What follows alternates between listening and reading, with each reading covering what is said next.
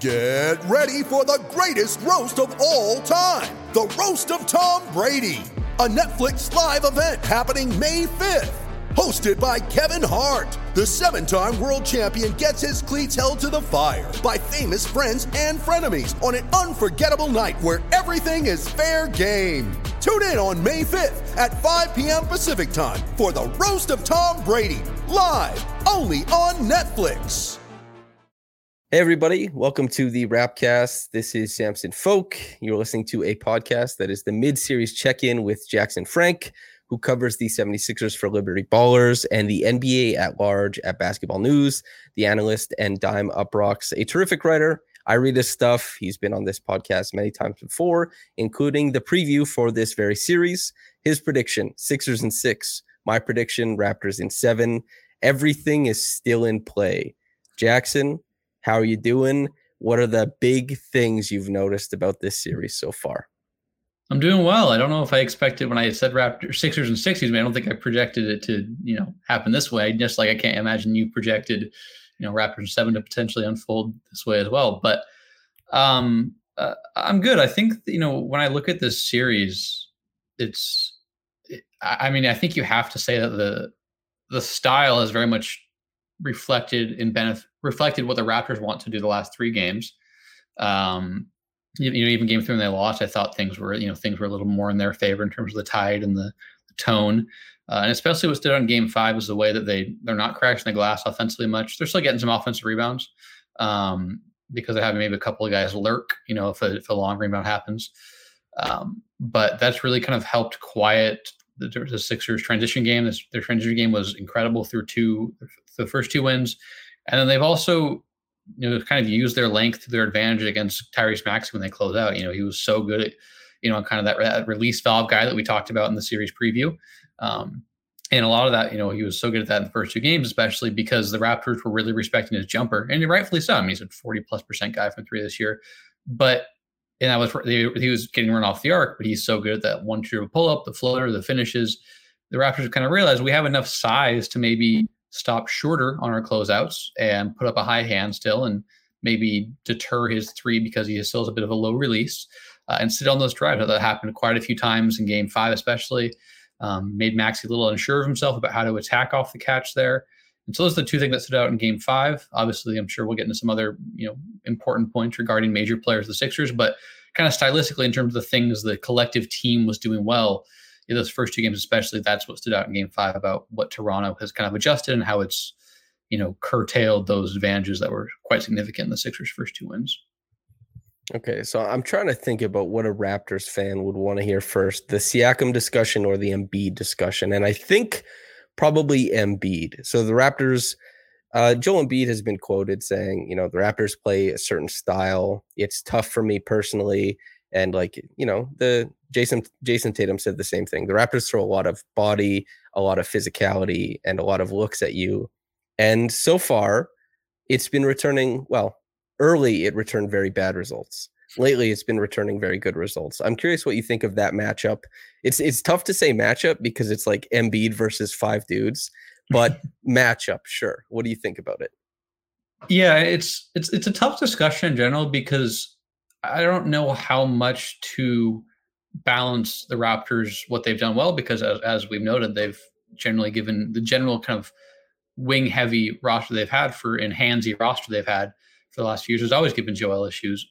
But he looked so good in those games. I thought he even looked good in the first 3 games. I know he didn't score well in game 1, but I thought he was good. I didn't really have an issue with him.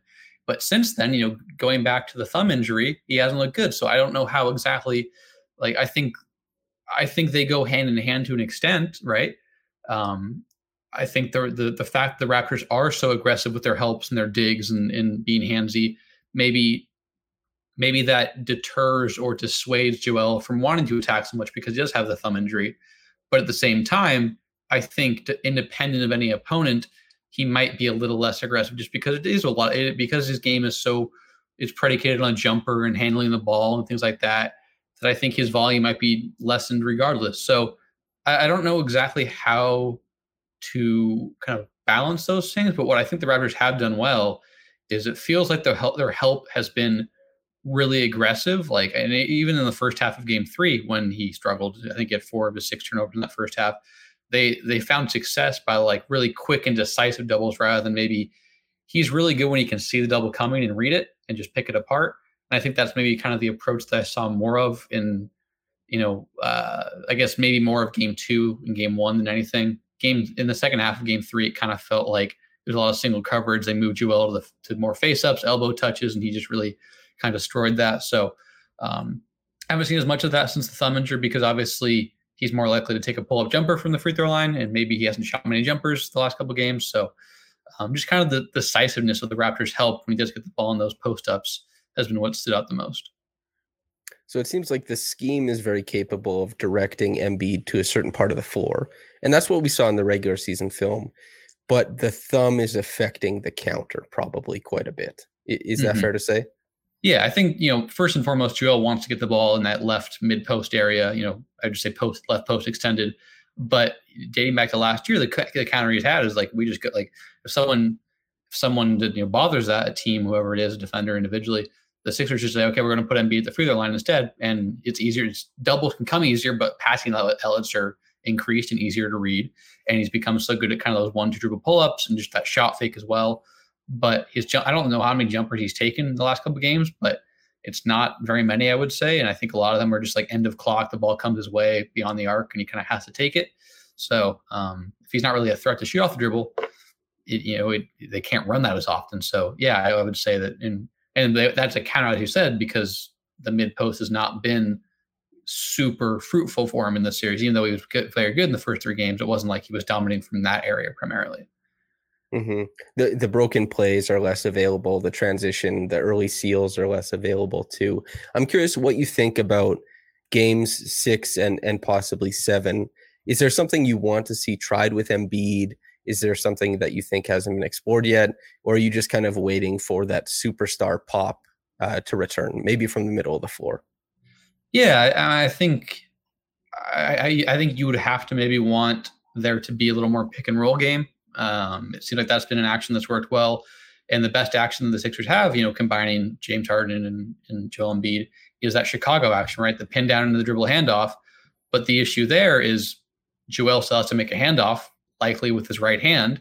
And so it's one of these things that permeates through basically the entirety of his game. And I'm sure we'll get to the defense later as well. But like if he knows that he's going to have to take a dribble handoff with a OG or a Precious or a Pascal digging in there to try and muck it up, he doesn't want that hand to get hit. And so that's an issue as well. Like they don't really run a lot of just high ball screen stuff because Harden doesn't have the burst these days to just create from a standstill, right? Like if they run a high ball screen, the Raptors can just hedge it, they can show, they can switch, and then it's kind of neutralized. Whereas you get Harden on the move downhill, it's a little tougher for the Raptors to navigate that, or anyone for that matter. So that's the big counter. But I don't know how plausible it is because, as I said, it requires Joel to put his hand out there for a defense that is quite good at, breaking things up and being handsy and whatnot. So it's not an easy solution. I think regardless of what change they make, he's going to have to be more aggressive, I think. But making those changes, whether it's an actual change or just taking more shots and being more decisive, isn't necessarily just an easy fix, right? It's not like he's just a player who's been a little quiet. You need him to get it going. He's dealing with a torn ligament in his thumb, so it's not an easy fix. Mm-hmm. This brings up, we'll just do the full Embiid thing now. We can talk about the defense, but the defense, I think, starts from fatigue, which also stems from the offensive approach. Well, the defensive approach of the Raptors, it bleeds into the other end. And switching a lot of those pick and rolls, even the Chicago action, right? The Raptors will switch across the top of that, provided they have, maybe it's OG and Scottie involved in it. And then they don't have to be scram switched out of the Embiid stuff. But Embiid, everywhere he goes on the court, he's getting pressure and he's getting resistance. And he's very clearly fatigued and he's getting like gassed in some of these games. And defensively, we saw the fever pitch of that in game 5, where Embiid in game 3 not only was an offensive superstar, but sealed off the rim to everybody. Like, as I said in my coverage here and elsewhere, is that this is the same guy who shut down the rim for Kawhi and Kyle and Siakam and everybody on that team, a championship team. He certainly can do it against these Raptors. But in game 5, got tired, started kind of waiting out past the paint. They went to zone to combat this. I'm curious what you think about the stamina aspect of this, of Embiid in this series. And do you expect that to show up on the defensive end again? Yeah, I mean, I can't remember the last time I saw. I mean, the Raptors were, for the lack of a maybe more nuanced, they were hunting him. And I can't remember the last time I saw anyone like ever hunt Joel Embiid like that. I remember in the bubble, in the playoffs when he was without Ben Simmons, he wasn't great defensively, but it's also because he had a ridiculous load against a very good, Boston Celtics defense. And his second best offensive option at that point was Shake Milton. So it's a little different now when everyone's, available. I wouldn't say fully healthy because no one's fully healthy in the NBA at this point, but everyone's available to play. I don't know what to expect because, as you said, it's been such a dichotomy, right? Like he was so good in game 3 on both ends. And in game 5, it was Precious and Pascal, like multiple times, each of them getting to the rim with ease. And Precious, even throughout the year, his kind of ability to at least garner some sort of closeout and then attack off of that has given Joel problems, even throughout the series too. They've been willing to concede threes to Precious, but Joel at times will close out later in the game and Precious a little shot fake or just a rip through and go. And hasn't always worked. Joel's gotten the best of him a few times, but Precious in the game 5 had at least 2 or 3, if I recall, in that third quarter, driving by him. A couple of them were, I think he had one where he kind of like lefty finish around Joel. It was really impressive. It wasn't like all of them were just blow-bys. Some of them were in between Pascal and Precious, but I don't know what to expect in that regard from Joel because it wasn't just those plays individually. It was the general kind of lack of activity. Like what's made Joel so good with defensively is he has really good hands and he plays with active hands. And that was not the case in game 5. And it felt like the Raptors had so much more space to work with and passing windows and whatnot. So that stood out in general. And I think that, the fact that he's not playing with active hands when he's like stepping up as a rotator or defending the lob goes back to the thumb thing, because if he has to risk his thumb getting, collided by a basketball that's being thrown with some force, he's probably not going to do that. So, I mean, again, I'm not trying to like say everything is about thumb, but everything that has shifted from game 3 to now, I think at least involves to a degree, that thumb injury. I'm not saying it's all of it, of course. The Raptors done a very good job, but I think it's disingenuous and this isn't no one saying this, but it would be disingenuous to not acknowledge these things. But Joel has to be better. Like I don't know, he has to be better if the Sixers want to go, where they want to go this year. I'm not going to sit up here and be like, he has to be better. But it's like, he's an MVP candidate. They need him to be an MVP candidate to accomplish their goal of, whether it's Eastern Conference Finals, finals appearance, title, whatever it is. And he hasn't been close to that last couple games. And there's a number of factors, many of which are the thumb / the defense from the Raptors. It's you can't delineate the instrument with which you manipulate the basketball. If you have an injury there, it's a big deal. In the summer, you penned a piece about Pascal Siakam and how the conversation around this guy was a little bit weird and that he seemed very underrated. This is your NBA coverage aspect, right? And you and I have talked many times actually about how we thought that Pascal was underrated and even by his own fans, right? And so we're sitting here heading into game 6. Games 4 and game 5 were terrific. They were really, really impressive. I'm curious what you think about his role in this series so far. Yeah, I think the biggest change to me is that they're sort of still letting Siakam be the hub of the offense, but it's not as burdensome or simple as, okay, Pascal, just create.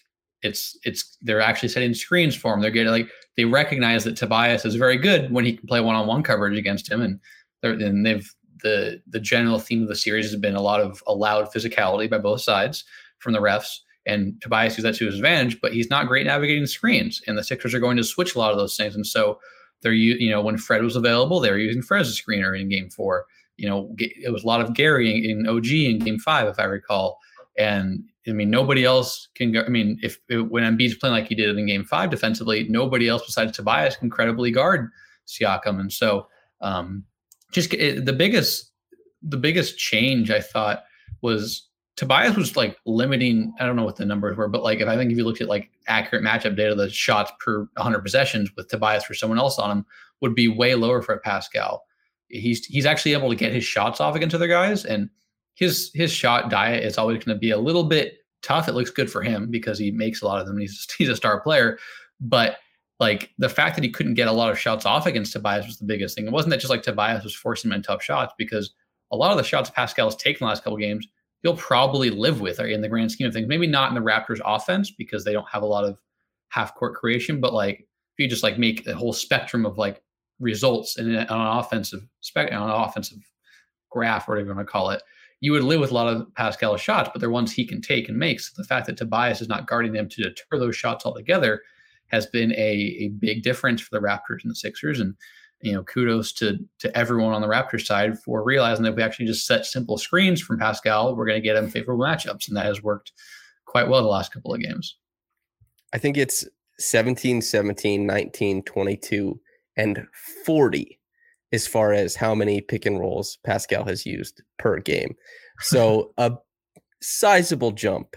And going from 22 pick and rolls in game 4 and 15 free throw attempts, as you said, that allowed physicality, that has allowed for a certain dynamic in a lot of matchups on both sides of the floor.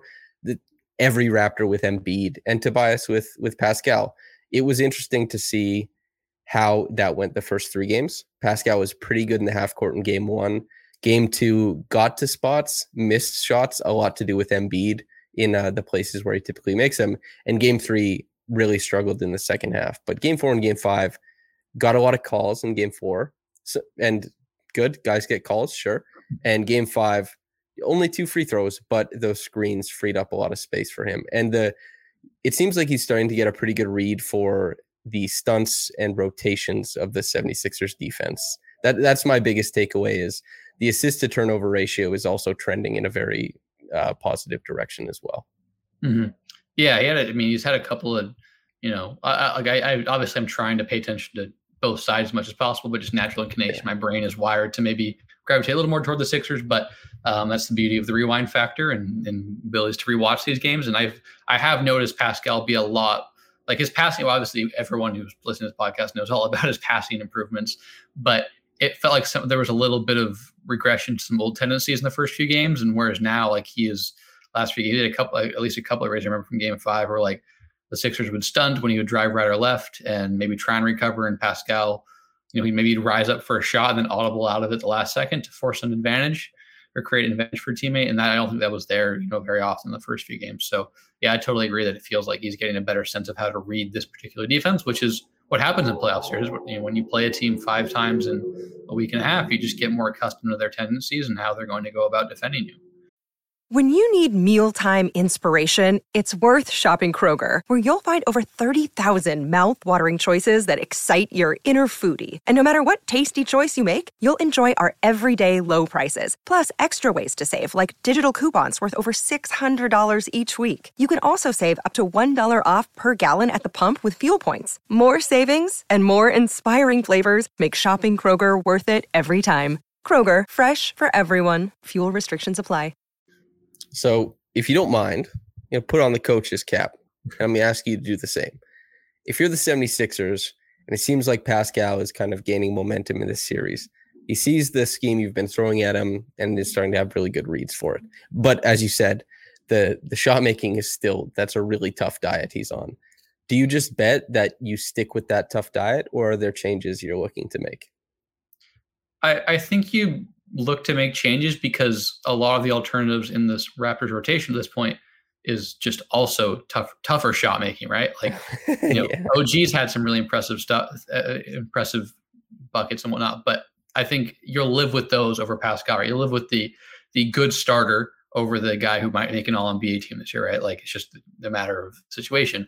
You'll live with Gary making 20-footers over a contest. Like, it's just, that's who Gary is, but it's also, you'll accept that. You'll live with a Khem Birch floater from the baseline, which hasn't really been going in, but it's a shot that tends to kind of happen every now and then in these games. You'll live with, I don't know if you live with Precious, attacking the rim for easy dunks, but you would probably live with, you feel, I think you'd feel better as a Sixers if Precious is making a decision as a scorer versus Pascal, right? Like, Of course, if Pascal is igniting that decision by forcing the defense into rotation, that's a different story. But from a standstill, you feel much better about Precious trying to create than Pascal from a Raptors or from a Sixers perspective. Excuse me. So what I would try and do, and I don't know how plausible this is, and it's probably easier said than done, but a lot of pre-switching was what I would try and do is when you and that requires a certain level of attentiveness, right, from the defense and the coaching staff. But when you see someone start to kind of shift over to set a screen to get Tobias off of Pascal, you're telling Joel or Danny Green, who I think are the three guys you would feel best about guarding Pascal, right?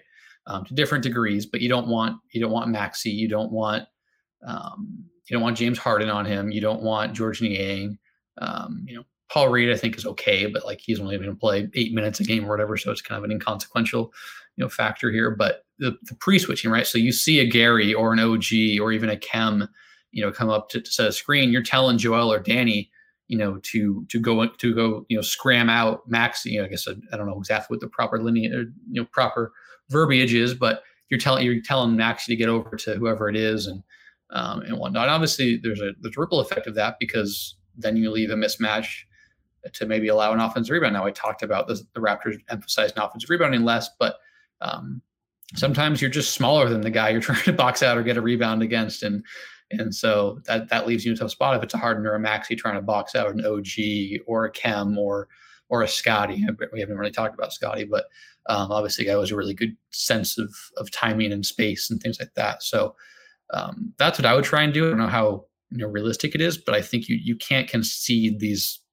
times where Pascal is backing down a Harden or a Maxey with no direct help or things like that. And so I would just be really attentive about who is the defender of the screener for Pascal. Good. That creates as you said, how that happens, what that looks like, and if it can be executed at a high level. That's why they play the games. But it does create a parallel to the Harden and Max, the relationship between overloading on Harden and giving Maxey avenues, big gaps to punch, and how that changed fundamentally after game 2. And we've seen, Maxey, whether it's young players, role players, once their shot diet changes and they scale back, it starts scaling back hard.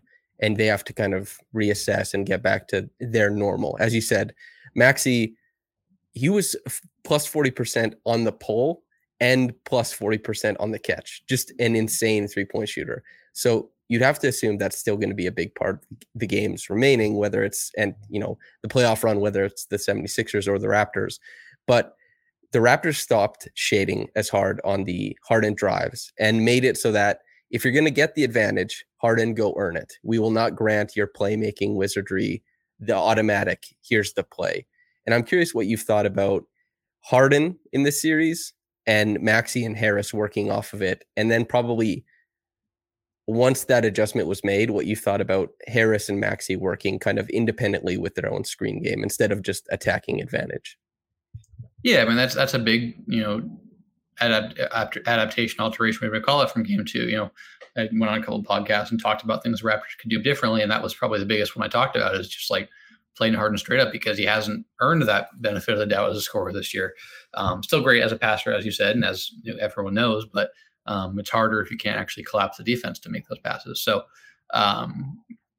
yeah, I mean, I think Harden has very much struggled, and you've seen kind of, the longstanding issues with Harden, even, when he was at his physical, peak in terms of explosiveness and whatnot, was he wasn't a very good off-ball player. But it didn't really matter because he was, arguably the greatest, I would say one of the best individual creators. I don't want to, slight a KD and a Steph, LeBron, of course, but, top 4 individual creator. And so it's like, okay, he passes up, catches at 3. He can just reset the offense and attack downhill instead. Now he doesn't have that luxury, right? And so when he passes up a spot up 3, or he attacks off the catch and he tries to pass out of a floater, or he misses a floater, like there's no, I guess, like buffer for that, or there's no way to work around that missed opportunity to the same degree. So that's something he's adjusting to. I thought yesterday was probably his worst game. I thought he was solid in the first 3 games. I didn't think he was great, but good enough, given how well Maxey and Joel and Tobias are playing. Like, he was just doing his job, setting others up. But He can't really set others up, as we know, because they're playing him straight up and he can't collapse things. So he's definitely struggled in that regard. He's going to have to make some adaptations. You saw a little bit, early in game 5, he had a little step back jumper from mid-range, I think against Gary or someone else on the drive. It was weird. I actually thought he looked like pretty spry the first few minutes. I thought we were going to get a game from Harden where he had 25 and, because it's such a mercurial player these days in terms of his scoring aggression and whatnot. It just seems to kind of ebb and flow with his physical capacity to get downhill. And it seemed like early on we'd get something good from him, but obviously we didn't. Still pretty passive. And then, Tobias, I think he's been the most consistent player for the Sixers in this series in terms of approach. Now the results haven't been the same every time, but I thought he was still pretty solid in game 5, had some nice downhill attacks, especially coast to coast, after a rebound. Really playing with a level of physicality he hasn't often adhered to throughout his career. Now Maxey, and I would say in general, Tobias has kind of been the same to me. The volume hasn't maybe been there as often, but he's still letting it fly from deep when he can. And he's still kind of attacking space when he can as a driver. Maxey, you can tell there's a you can see the gears turning these days when he attacks off the catch. And that didn't really seem to be the case in the first 2 games, especially where it was just like he knew exactly what to do. He knew exactly how to read the defense. Like he had clearly studied how the Raptors had defended him and generally players off the catch in the regular season. And he was ready for that. Now they've shifted and, as we mentioned, he's a very good shooter, plus 40%. I think he was 3rd or 4th in 3-point percentage this year overall. But he's a 6'1", 6'2" guard with kind of it's a lower release point, right? It's not. He was in a similar class in terms of percentage to Desmond Bane or Cam Johnson this year, but he can't shoot over those guys, over contest like those guys can, right? With Cam being tall and Desmond having the really elevated release point. He doesn't have really tall release point. He's short too, in the grand scheme of NBA players, right? You know what I mean? So that has really kind of caused him issues. And when he tries to attack off the catch, he has less space to get into his gather for the 1 or 2 pull-ups and stuff. So, and he's an okay passer. He's gotten a lot better since he joined, entered the NBA, but he can't make a bunch of he can't attack off the catch and then see Tobias open on the weak side wing and, rifle a skip pass over his head. It's just not his game, especially, given the size disparity between him and the Raptors wings and length. So he's struggling. He's a guy, I don't want to be too cliche, but he's adapted really well throughout his career to things, especially this year. And so I wouldn't be surprised if he's better prepared, a couple of days off, they'll get a practice in on Thursday. They'll have 2 days to kind of watch some film if he's better, but clearly what the Raptors are doing is less conducive to success for him. And he's struggled to adapt thus far. So my question for you then is, are you expecting which way are you expecting these matchups to break? The rotation that has been really on par and the 5 guys on a string ethic that the Raptors have been able to follow and execute. Are you expecting that to hold up? And on top of that, guys like Pascal, OG, Precious stepping out on Harden, forcing misses, forcing turnovers, and forcing dead possessions. I think it's 104 possessions of OG on Harden so far and 70 team points scored. And I'm curious what you think is going to happen with those matchups, because it's easy to see a path where Embiid is just deeper in the paint and crushing the Raptors. It's really hard for me to see Harden or Maxey manipulating heavily at the point of attack, I think something they've gone away from that's really contributed to the lack of consistent impact from Harden and Maxey lately has been that dynamic two-man game they were running early on. Whether it was Maxey screening for Harden or vice versa, Doc has shifted how he's staggering things. He's given Harden a lot of bench-heavy lineups. I think that lineup they opened with in the second quarter that was disastrous for the Sixers was, I think it was Shake, Harden, Niang, Matisse, and Paul Reed, which was awful. I mean, Matisse won't play in Game 6, but the way he played in Game 5 shouldn't earn him a rotation spot in potential Game 7. So you've got to go back to that. I think the way Tobias is playing, it makes sense to play off of Joel as well, whether it's the quick catch and shoot threes or attacking downhill with such physicality and force. And then with those two, I think with Maxey and Harden, you want to get that 2-man game going again. And it's weird because when they were doing a lot of Zoom availabilities last year, and I was able to, being in a lot of Doc's pressers, he would talk about the idea that if we have a play or something that's working, we're just going to keep running until the defense stops it. And the lineups they were running through the first 2 or 3 games were working. The Maxey, Harden staggering, the Joel and Tobias. I don't know if it was Joel and Tobias, but Maxey and Harden together. And they just kind of, that rotation pattern just dissolved. And so it's really weird. And this isn't to say that Doc is the only issue, but one thing I thought Doc did very well in the first couple of games, especially, was he's put his players in very good position to succeed, whether it's role or the lineups. And recently has not done that very much. And so that's definitely playing a role. And so I think the way to get at least one of them going would be to kind of go back to that lineup in those 2-man games. And because, even late in game 5, they started to play Harden off the ball and play Maxey up top. And not every possession was great, but Maxey's a level of speed and explosion that the Raptors still can't contain at the point of attack. Now he has his own issues. He's not a great passer. He's still going to maybe struggle to finish when the defense is more set as a driver, but I think you could see more of that as well. And I think you can still incorporate, it doesn't have to be Harden in the corner, right? You can still use Maxey on the ball and see what you can get both of them going. And so those are the changes I would expect to make. But I don't think expecting Harden to, be a guy who goes and scores 28 in game 6 is reasonable for anyone. And so I think it's just going to come down to Doc doing a little more to get those guys going, and also those guys just being better. Coaches can only do so much. I don't think Doc has helped the last couple of games, but the fact of the matter is, doesn't have a very deep team, and the guys that he does rely on aren't playing that well. And so it's a tough position, but he certainly has kind of exacerbated some of the issues recently. Okay. Every podcast I do with somebody from outside of the Raptor sphere, I have to get the Scottie temperature check, just because everybody wants to hear about Scottie, what people think about Scottie. So rookie of the year in this series, comes back from the injury, was really great in game 1. I think really helped the Raptors with that. You're talking about loading up on Siakam and pre-switching in game 5 or going forward, and just being able to take a guy like Maxey or Harden in the post a couple times the way he did in game 5 is helpful for that pre-switching.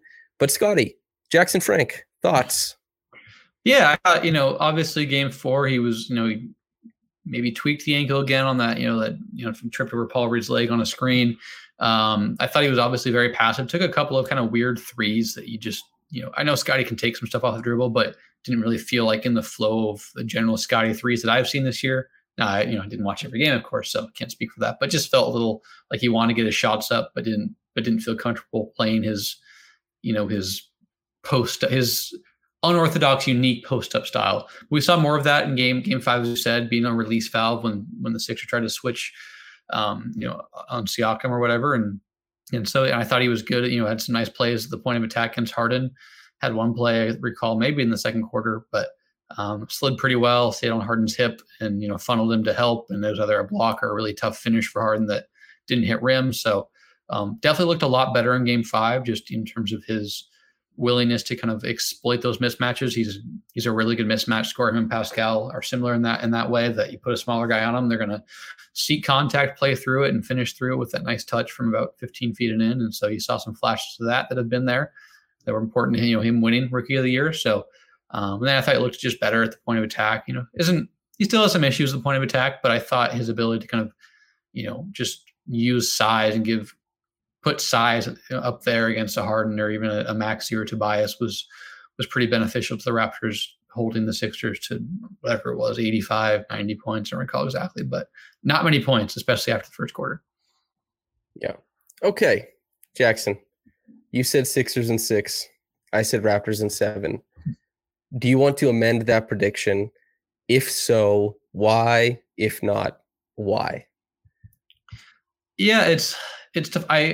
I think I'm going to stick with it just because I know Joel has not been very good or particularly aggressive the last couple of games, but just having covered him for half a decade, I can't see him playing like this for 4 straight games. And I think even if he's just more willing to kind of get deep position, and I know deep position hasn't really been an issue. That's where he's gotten the most of his points the last couple of games, but to work for position more consistently or, go back to that face-up stuff to kind of collapse the defense, it'll help everyone. Even last year, even against the Hawks, he wasn't, he was very good overall, but still had some bad turnover stretches. And, that's scoreless game 4, whatever it was, in the Sixers, one of their first blown leads. I just can't see him playing like he did. Like maybe the defense continues to be an issue, but I just think he's going to be more aggressive offensively, and doesn't mean all of a sudden he's going to have another 35 point, I guess 33, but 33-point game. I say only 33. That's not a lot of points against a top 10 defense.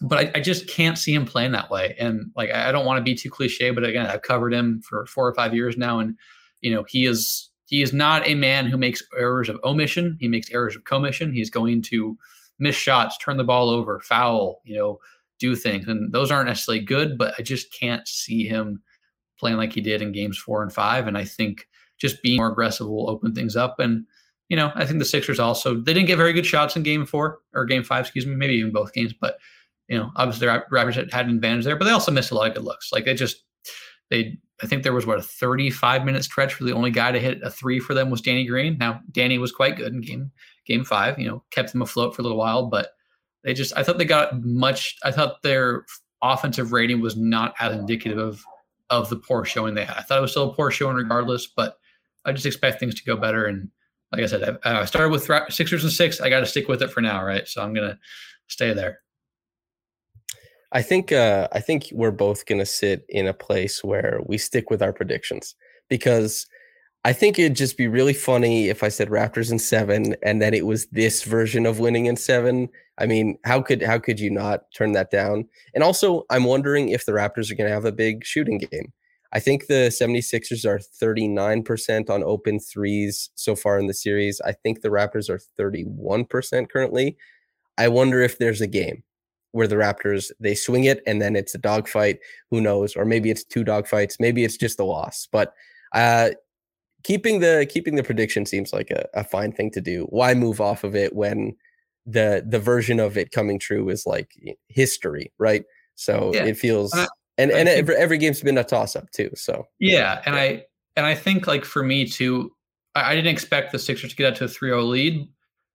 But I did. But the way games have gone and the ways advantages for each side have been exploited or utilized has been about what like the things we talked about. When we previewed this, like I said, the order of events has not been consistent with my envisioning. But the way those events have happened, at least those events happening, I should say, at all, have kind of been what we expected. So I'll roll with it. I think momentum is such a fickle thing. Like I don't think people would, the Sixers are up 3-0. They're MVP candidates at a dominant game, to win game 3 on the road. They hadn't played there since they had a heartbreaking game 7 loss. And then they come out flat for 2 straight games. The Raptors make good adjustments and kick their butt. So that's not to say that like the Raptors have earned it, but I try to stay away from kind of the fickleness of riding momentum, because both teams have momentum. And I just think that the Sixers are going to do enough things well in game 6 to pull it out, but could be wrong. We could be doing a reflection series, podcast, in 3 days, 4 days, but I'll stay there for now. So it's gone about, like I said, as I expected, but not in the same order that my mind predicted. Mm-hmm. That's it just puts you in a position where you're like you have to say, I'm waiting for the 76ers to beat this version of the Raptors, this game plan of the Raptors. But as soon as they do, then it's over. Right. And that's the thing about the playoffs is it's punch, counter punch, counter punch. And the 76ers haven't had theirs yet. The 2 games have really gone the Raptors' way that they've won. And we haven't seen the counter punch yet. If it comes and it's good, then it's over. If it doesn't, then it swings the other way. But Jackson, I think that's not the most. I mean, he made some good initial moves to open the series, but counter adjustments, if not his strongest suit in the playoffs. So maybe they don't come. And if they don't, the Raptors will win this series. I'm not going to be overly definitive in that, but that would be my prediction. But I just think there's going to be enough, things on the margins to swing it back in the Sixers' favor for one game. But like I said, if those things don't happen, then I expect I'm not going to be definitive in it, but I wouldn't at all be surprised is how I would say that they're the first team to blow a 3-0 lead. But I don't want to predict that. It feels like a too bold of a claim. That's not really my shtick. As somebody who Harden is one of my favorite players of all time, as is Joel Embiid. I want the Raptors to win this series, man. I want the Raptors to win in 7, but I will detest the conversations that come afterwards regarding two of my favorite players. But yeah, that feels like a podcast. That's why you don't see any of the conversation. You stay in your bubble, you do your work, and then you don't have to see any of it. And then it's ignorance is bliss, right? It really is, I think, on some of these discourses. So that's how I'm trying to go about these things in the playoffs. But I definitely empathize with you there. I don't. What the imaginary discourse that I will know is, or the discourse that I imagine that I know is happening but not reading, will definitely aggravate me as well. But I guess for your sake, we hope it happens. For both of our sakes, we hope it doesn't happen. I don't know. Something like that. Jackson, before we get out of here, is there anything you'd like to plug or say to the listeners? You can follow me on Twitter at JackFrank_JJF. I'll have some fun stuff coming out this week about some other playoff series, something on the Bucks and Bulls. Maybe I want to get something up on this fun Suns, Pelicans, and Grizz Wolves series. We'll see exactly what suits my fancy, but definitely something on Bucks, Bulls, and something else on these other very, very fun Western Conference matchups. But appreciate having me on, and looking forward to talking whenever we do again soon. Hell yeah. Listener, by the way, Jackson wrote like this awesome piece on how the Heat are guarding Trae Young. And there's nothing better than when an analyst writes something that is like applies to the series as a whole, and it stays and it's relevant. So you can actually just go read that now and it'll make sense in the series. And I guess you'll be listening to this after the Heat either eliminated them or, Trae and the Hawks found another game in the series. But yeah, I recommend that one very highly. But Jackson, thanks for coming on, brother. I'll see you soon. And take care, man. Yeah, likewise, my friend.